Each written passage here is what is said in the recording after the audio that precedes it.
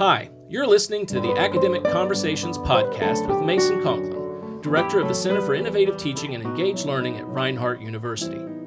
In this episode, I'm joined by Joy Silk, the Supervisor of Digital Learning with the Cherokee County School District, and we discuss recent innovations using the learning management software Canvas in Cherokee County. I hope you enjoy the conversation. Hello, and welcome to Academic Conversations. I'm Mason Conklin, Director of CITL, the Center for Innovative Teaching and Engaged Learning at the campus of Reinhardt University in Waleska, Georgia. And today I'm very excited because we're joined by Joy Silk. And what's your title again, Joy? My title is Supervisor of Digital Learning. Supervisor of Digital Learning with Cherokee County School District. Mm-hmm. And I'm particularly excited to have Joy here because we connected this summer when Reinhardt decided to go to Canvas, and you were very gracious, gave us the training courses that you developed for your faculty, and led a workshop for us in this fall. I'd like to know what's happening in Canvas in Cherokee County schools these days. Oh, wow. So we've really come a long way with Canvas. This is actually our third year with Canvas. Mm-hmm. When we originally went to Canvas 2.5 years ago, it was our first time with an LMS. So we had to do a little bit of work on the front end. We had an electronic gradebook. We had a student information system. Mm-hmm. We had web pages. We'd never had a learning management system. Mm-hmm. So we intentionally led our teachers through some stage training. We started small, and then we were very intentional each month to show a new tool. 2.5 years later, It looks very different. We're not talking so much about tools. We're talking more about how to utilize those tools and how do we take our students further using the LMS. As a district, we have really tried to think outside the box. So with Canvas, we not only use it with our students, we use it with our faculty. Mm-hmm. Whenever possible, we use it with professional development. If we do a training, we try to roll it out through Canvas. Mm-hmm. We have an internal course we call the curriculum portal. So it's basically anything that rolls out from curriculum, we house it right there for our faculty. And then something exciting I know I shared with your faculty was we've really talked as a district on how do we increase our graduation rate. Mm-hmm. And an exciting way that we've tried to tackle that challenge is through some online course rescue that we're utilizing through Canvas. So what is that? What is an online course rescue? So an online course rescue is really where we take the standards that need to be mastered in a course. We identify those. If the student assesses those within their course and they don't pass or they don't at least show mastery on those standards, we allow them to rescue those independently. We bring in a team of teachers, one from every high school. They work on the content. They really try to hone in, okay, if the student was not successful face-to-face, how do we redeliver the content online so the student can perhaps master it? So it could be video, it could be some short simulation, some practice. They try to break it down. Then once the student is ready, they come in and they're allowed to retest on that to remediate for a 70%. And so on those specific learning objectives, they don't have to redo the whole course. They're just working on the specific learning objectives they didn't quite master. Exactly. Something really exciting that I think that the district has undertaken, I think it's really exciting as a teacher, they bring in these team of teachers. First, before we even build the rescue, we look at a course and we identify, okay, what's our learning map going to be? When are we going to teach what? And what are our focus standards? So this is a new concept for us. We lay out a course map and we decide what are the most important standards that if we hit those most important standards, those supporting standards will be part of it. Right. And that's really what we work on with our students. When they don't hit a focus standard, they're able to recover it. And so that rescue course maybe prevents them from having to do like summer school or retake the entire course. They can just remediate those few sessions. You know, we here at Reinhardt, after hearing this, shamelessly stole this idea for ourselves. Specifically in the music department, we get a lot of music students that have not had as much theory background, and so that Theory 1 can be a real barrier for them. And because we're of the size that we can't offer all the theory sequence at the same time, we have to do Theory 1 and 3 in the fall, Theory 2 and 4 in the spring. And so if a student struggles in that Theory 1, that puts them a year behind in the sequence. Absolutely. And when you have a student that makes it to the end of a course and has failed the course and must repeat the course in order to move on, we're losing students. Right. They get frustrated, they've had enough. Whereas if we rethink and we say, okay, you're not failing everything, but you really do need to hit a couple of standards again, and we saved them before. We're finding more success with that. It honors the progress that they have made. It honors where they were and what they've done in that time, but it also honors the standard of, look, we don't want you to always be clinging to the screen like a cat, trying to stay current when you're in Theory 2 and then Theory 3 and then Theory 4. We want you to approach this Theory 2 with a little bit more feeling of mastery, and we recognize you need some more work on these topics. So we developed I don't think it's really a Theory 1 rescue, but it was a Theory 1 intensive and a short term where it counts for the full 3 credits. In essence, the students are taking it over again for 3 credits, but it can be more focused because we know who those students are. And we're happy to report we probably won't need it this year. That's fantastic. We've had some wonderful students come through, and it looks like we're not going to have the need to even run the rescue course this time. But it was great to have that.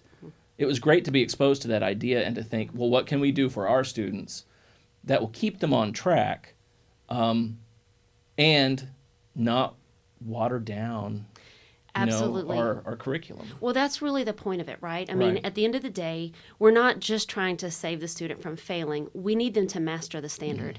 At the end of a course, in most of our high school courses, they have to pass an EOC. That EOC is not watered down, so our delivery of the instruction cannot be watered down.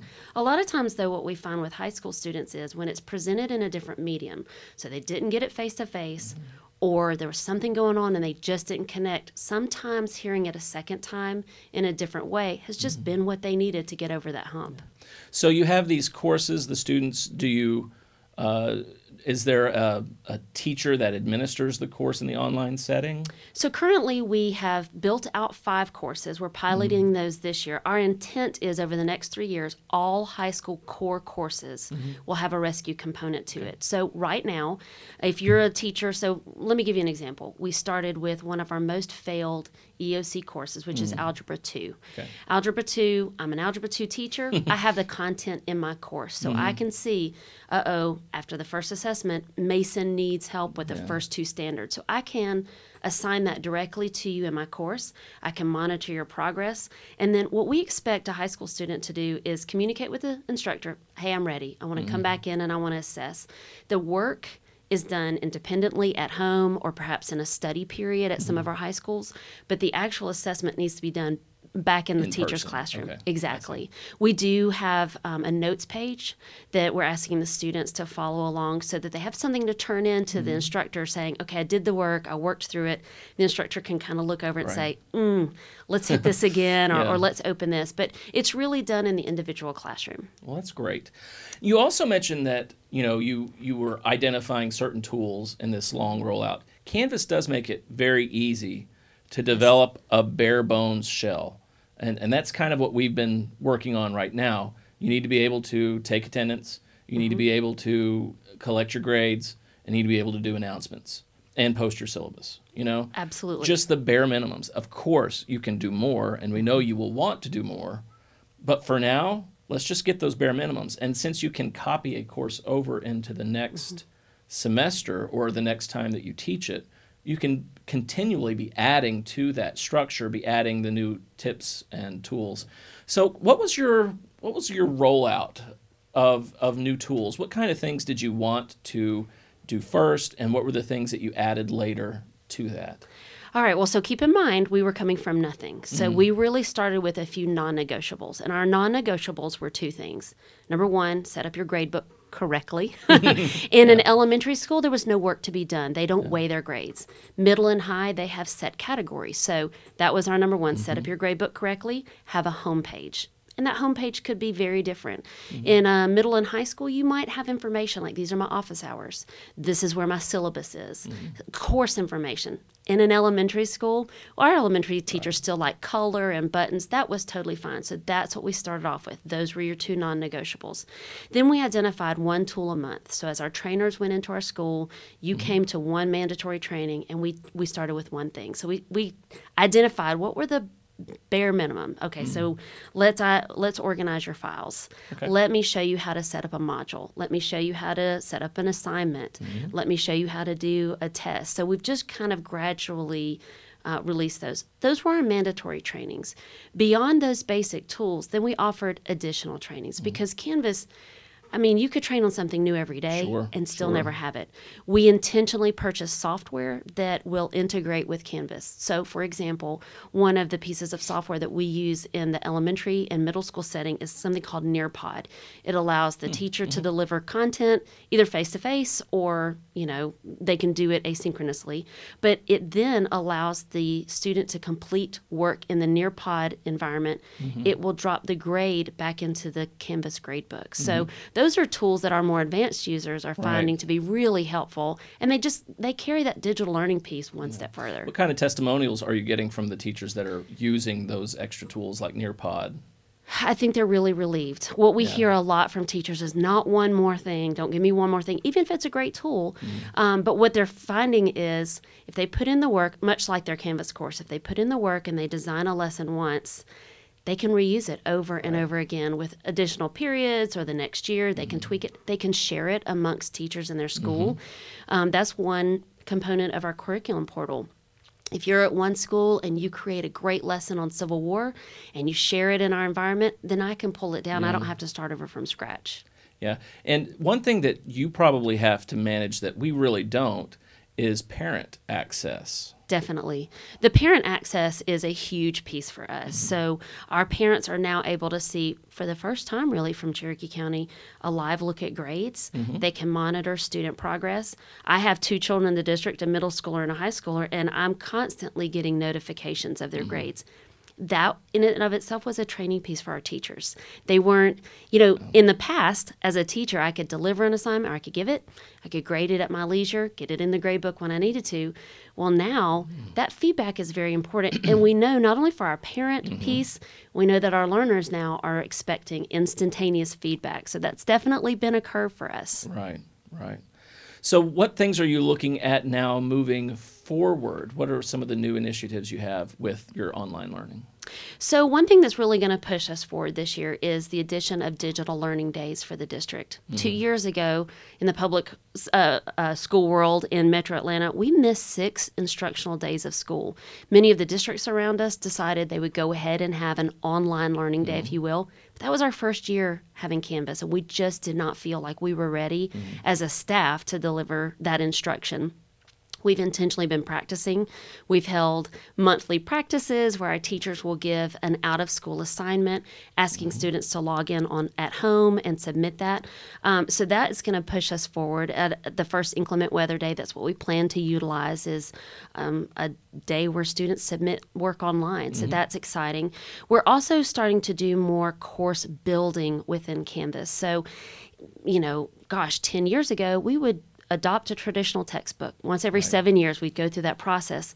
Now we're starting to ask ourselves, is that a best practice, or is it a best practice to use some of our open educational resources so that you're not getting a printed textbook that's really outdated many times by the time you get it into the hands of a student? But could we deliver content online? So that's an exciting conversation to have. We're also able to offer courses online that we wouldn't be able to face-to-face. Like if you go to a high school that doesn't offer a certain course that you're wanting to take, we're now able to offer some of those things online to our students instead of sending them to Georgia Virtual School or, we lose them to a homeschool situation. Now, our language teacher has been using Canvas a lot to do conversational Spanish. And so I could see, something like, French is not offered at my school. I'd really like to take a French course. And you can use the tools that Canvas provides and still get the contact, still get the, the ears and the assessment of speaking the language in addition to, whatever written work that you have. Absolutely. We have a teacher at Creekview High School that teaches American Sign Language. She picked up with Canvas so quickly. And one of the neatest things I've seen her do is she actually delivers her assessments in Canvas and utilizes the recording tool. So she will put a phrase or a word up there. The student will record themselves signing it, submit it, and then she's able to use those tools in Canvas to grade it, and then she can track the progress. Right. So that was a use I never even thought of right in that tool. And I know our teachers, our faculty here, when they've gotten into the system, one of the things they love the most actually is SpeedGrader. Oh, yes. Yes. So we were in a meeting and somebody said, I got to say, the SpeedGrader is a game changer. I went through my entire set of essays in about half the time, and I feel like I gave 3 times the feedback because it was just so easy. I've got the paper right there. I can circle it, write a comment. There's a speech to text that's pretty darn good, so you could circle it, speech to text, say, well, you might want to consider moving this idea up into the 3rd paragraph, enter it.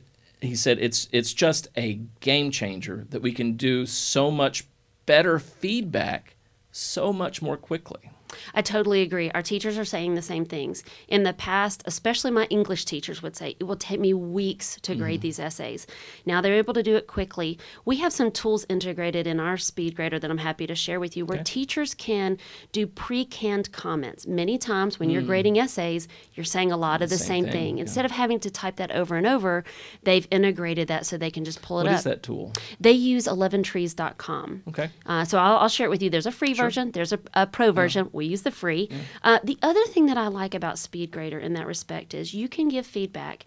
The student can take the feedback, make the changes, resubmit to the same assignment. Right. So as an instructor, I can see, okay, how many times have you resubmitted? Did you follow the advice that I gave you? And it's all right there. I also definitely love the recording ability. You don't have to type tons or mark on there. You can just give feedback of, hey, I want you to hit this again or check out the rubric. Right. I think it's a great tool. Yeah. What are some of the challenges you've come across as you've been rolling out Canvas? Do you have a great big mistake you'd like to tell us about, or a great big gosh. A lot of times it's trial and error. You don't know what you don't know until. I would say our biggest mistakes have really come when trying to figure out what are parents able to see, because and that's definitely a community y'all don't have to deal with as much, but we didn't know the things that they could see or not see, and it became an opportunity for us to talk with our teachers.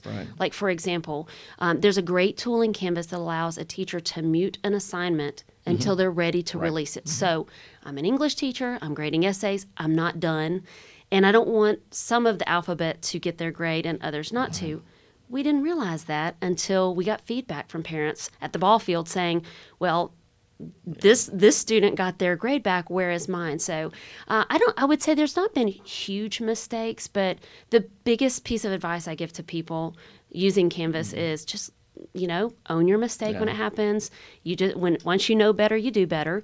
And we just try to change our practices when we find them. Technology is always changing, so it's always improving. And so when something comes out that can improve a practice, we just try to get it right into the hands of our teachers. I know when our first term ended, we did a summer term from June into August.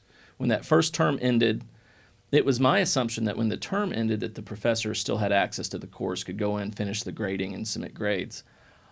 I was wrong. And we had to do a bunch of sorry guys, we need to go edit this term and open it up a little bit, further so that you can go in and get your grades done. And you get one email, you get 2 emails, you get 17 emails. You're like, what have I done? Absolutely. I still experience the same thing. So even 3 years in, I wish I could tell you, you're not going to make those mistakes anymore. Those back end pieces, that's something that I think many of our staff do not have any idea the hours that go into setting it up correctly. I made the same mistake this year. We actually use our scheduler, so our student information system. Our schools schedule a student, whatever their schedule is, that's what feeds into Canvas and creates course cards. What I forgot to do this year was alter the terms so that the teacher could get in, and exactly what you said. We give teachers 10 days after the term ends to get grades done. If a student has missed a final, go back in. I totally forgot that step this year. After about 32 emails, I was like, oh man, I forgot that. And, it's an easy fix, but then you think, man, that I should have known that. But yeah, even after 3 years, I still made the same mistake. So beyond Canvas, what's happening in instructional technology? Wow, instructional technology is always changing, right? One thing that has been new for our district this year is really focusing on the student privacy, the software agreements. We in Cherokee County are a technology-rich district. We always have been. We've been a Microsoft pilot district for years, meaning we're one of 2 districts that they work with to roll out new technology. It's been amazing. That actually flows down to our students. All of our students have the Microsoft School version, which is the full suite. But as far as instructional technology goes, as a district, we're trying to be very intentional with, there's millions of apps and there's millions of programs. What do our users really need? Because at some point, you can give them too many tools. We've tried to be very intentional in the last couple of years and purchase things that will work together simultaneously to make it easier for that end user experience. Fantastic. Thank you so much, Joy. My pleasure. This has been a wonderful conversation. I certainly appreciate the chance to talk with you and to have your email address so that I can always bounce things off of you when things go wrong. See if you have any suggestions. Anytime. And if there's ever anything that Reinhardt does, you have our full permission to shamelessly steal it, just like fantastic. I'm kind of thinking I may steal this podcast idea. Okay, all right. This was great. Thanks for the invite. Yeah. Thank you for listening to this episode of Academic Conversations. If you enjoyed this episode, please talk about it with your friends and colleagues. For more information, visit our website at www.reinhardt.edu/CITEL. This is Dr. Mason Conklin, Director of the Center for Innovative Teaching and Engaged Learning at Reinhardt University, where we are always learning.